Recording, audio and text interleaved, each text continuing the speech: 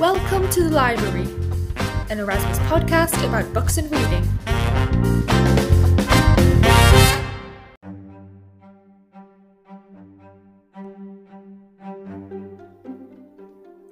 Hello everybody, you are listening Bejuna's Radio and I'm Marina. Let's start with the reading podcast of the morning. Have you ever read a romantic novel? Today we are going to talk about a famous one. After is the most popular book among young people today. The plot of this book is about an original and dramatic love story told from the point of view of two main characters, Tessa Young and Harding Scott. Tessa is a teenager who starts her first year of university leaving her perfect life behind. Here, she is going to meet Harding, a handsome boy with lots of tattoos and an edgy personality. Although at first they hate each other, later they could be more than friends. There are more characters involved in this story. Some of the most important are Noah, Tessa's boyfriend, Landon, Harding's stepbrother, and Harding's group of friends. This group of friends is known on campus as the bad influence of the university because they often have fun with illegal habits. This book has been written by Anna Todd. She is an American author and a screenwriter. She started publishing on the social storytelling platform Wattpad, but she became famous when After was posted. The book which we are talking about is the first of a saga of 5 romantic novels. In this one, the author introduces the story, but in the other books, she develops the storyline completely. After has been so successful as a book that they decided to remake it for the big screen. Even though the movie is not as good as the book, the actors who played the roles of Tessa and Harding have risen to fame thanks to these roles. Australian actress Josephine Langford played the role of Tessa. On the other hand, model and actor Herfine Stephen acted as Harding in the film. From my point of view, anyone who likes romantic classic stories will really enjoy this book. I like After because, as I said before, it's a love history between people with opposite personalities, and the movie was in absolute harmony with the book. So I recommend it because I think everyone will enjoy this fantastic story, and it will make you see life from a different perspective. I had a good time reading it, so you shouldn't miss the chance to read it.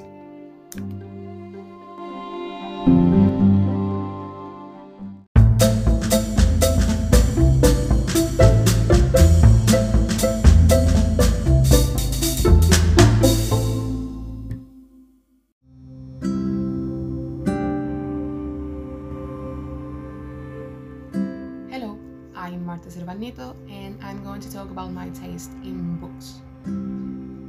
There are several literary genres at our disposal, each and every one of them with the purpose of making our reading something intimate, something you really enjoy. When we are young, we tend to choose adventure novels, perhaps fantasy. Nevertheless, others can find suspense, police, or even comics more interesting. Definitely a range of possibilities to choose from. In my case, it's the horror, suspense, and intrigue what really keeps me awake reading. Reading has always been one of my passions. Throughout my reading life, I've tried fiction and fantasy genres with Lily the Witch, Jerónimo Stilton, as well as Thea Stilton, Dark Diaries, and well, as the time passed by, my interest in books became somewhat more dark. Suspense or mystery books began to catch my eye, particularly those in which you wish to know what was going on the next page. Due to this change, books like When You See Me by Laura Gallego, A Monster Calls by Patrick Ness, and countless more. I couldn't satisfy that constant hunger though.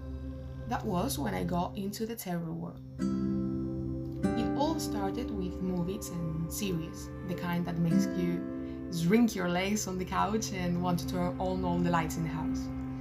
Seeing how much I enjoyed the adrenaline produced by the unknown, I decided to investigate authors of horror stories.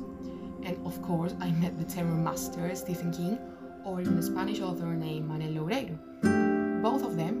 works have managed to transport me to a world where you don't know what's lurking around the corner, where if the lights blink, nothing good is coming. I find it hard to explain why this literary taste is. Family and friends often say things like, but how are you going to enjoy these kind of things if all they do is keep your stomach struggling? And I certainly don't have a lot of answers for them. It's one of the things that, if it makes sense to you, it doesn't have to make sense to anyone else. So if you like to go for adventures on desert islands or get into a bank robbery or even meet the love of your life, that is on you. As I see it, all the reading thing is something intimate.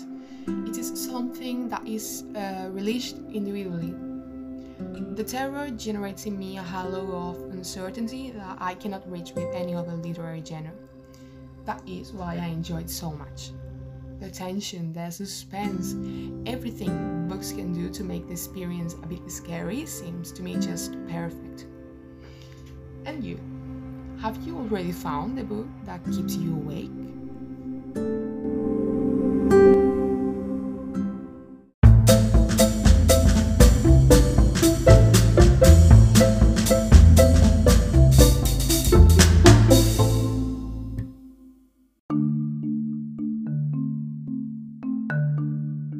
Hello, my name is Pablo and I'm going to talk about one of my favorite books that I ever read, The Strategy of the Parasite. Its author is César Mallorquí, a Spanish writer. This book was published in 2012 and it is a mystery book. It tells the story of a teenager named Oscar. Oscar lived with his friend Emilio in a flat. Oscar had a friend in high school named Mario, but when he left high school, they stopped talking. One day, he read in the newspaper that Mario died in an accident. The most strange things happened a few days later, when Oscar received a letter from him with a little USB. That letter was from Mario and told that he had to save the USB to give it to him when he comes back. He also says that if Mario doesn't appear, the information in the USB would be useful for him, but he needed to use it in a formatted computer. He started to investigate the USB, searching for some people that Mario knew. He found Mario's ex-girlfriend, Judith, and started collaborating with her. The USB's name was Miyazaki. Oscar took his computer and searched in Google for some things that led him into a mess. He first searched Mario Rocafort and learned some things about his old friend, but nothing that gave him some clues for Mario's death. Then he searched Miyazaki, and then the computer sent a message to him saying that his personal information was leaked. They started to investigate and started thinking, what if the death of Mario wasn't just an accident? What if some people wanted to say that it was just an accident? The next day, he got back to his home after investigating the case with Judith. He was about to switch on his computer when suddenly his webcam turned on and showed his face. He continued searching with Judith because there was a file in the USB that needed a password to be opened. They started discovering some things and thought that there was a company named Tesseract Systems that started controlling computers and the media, so the death of Mario seemed that it was just an accident. Judith and Oscar asked some questions to an old Mario's friend, and he told them that the problem wasn't Tesseract Systems, that the problem was a virus named Miyazaki that was intelligent and was controlling every electronic device in the world. Mario, his teacher, and his old friend were fighting the bot, but they couldn't do anything and Mario died. One day, when he got back to his flat, he saw that his friend has been killed by the men of Miyazaki, and he had to run away from them and hid with Judith in one of her houses.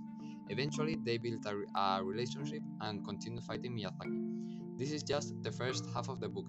This book is actually just the first part of a trilogy, but I have to read the second and the third book. I would recommend this book for people of my age, from 13 to 16 years old, but if you are older, I think that you also would like this book.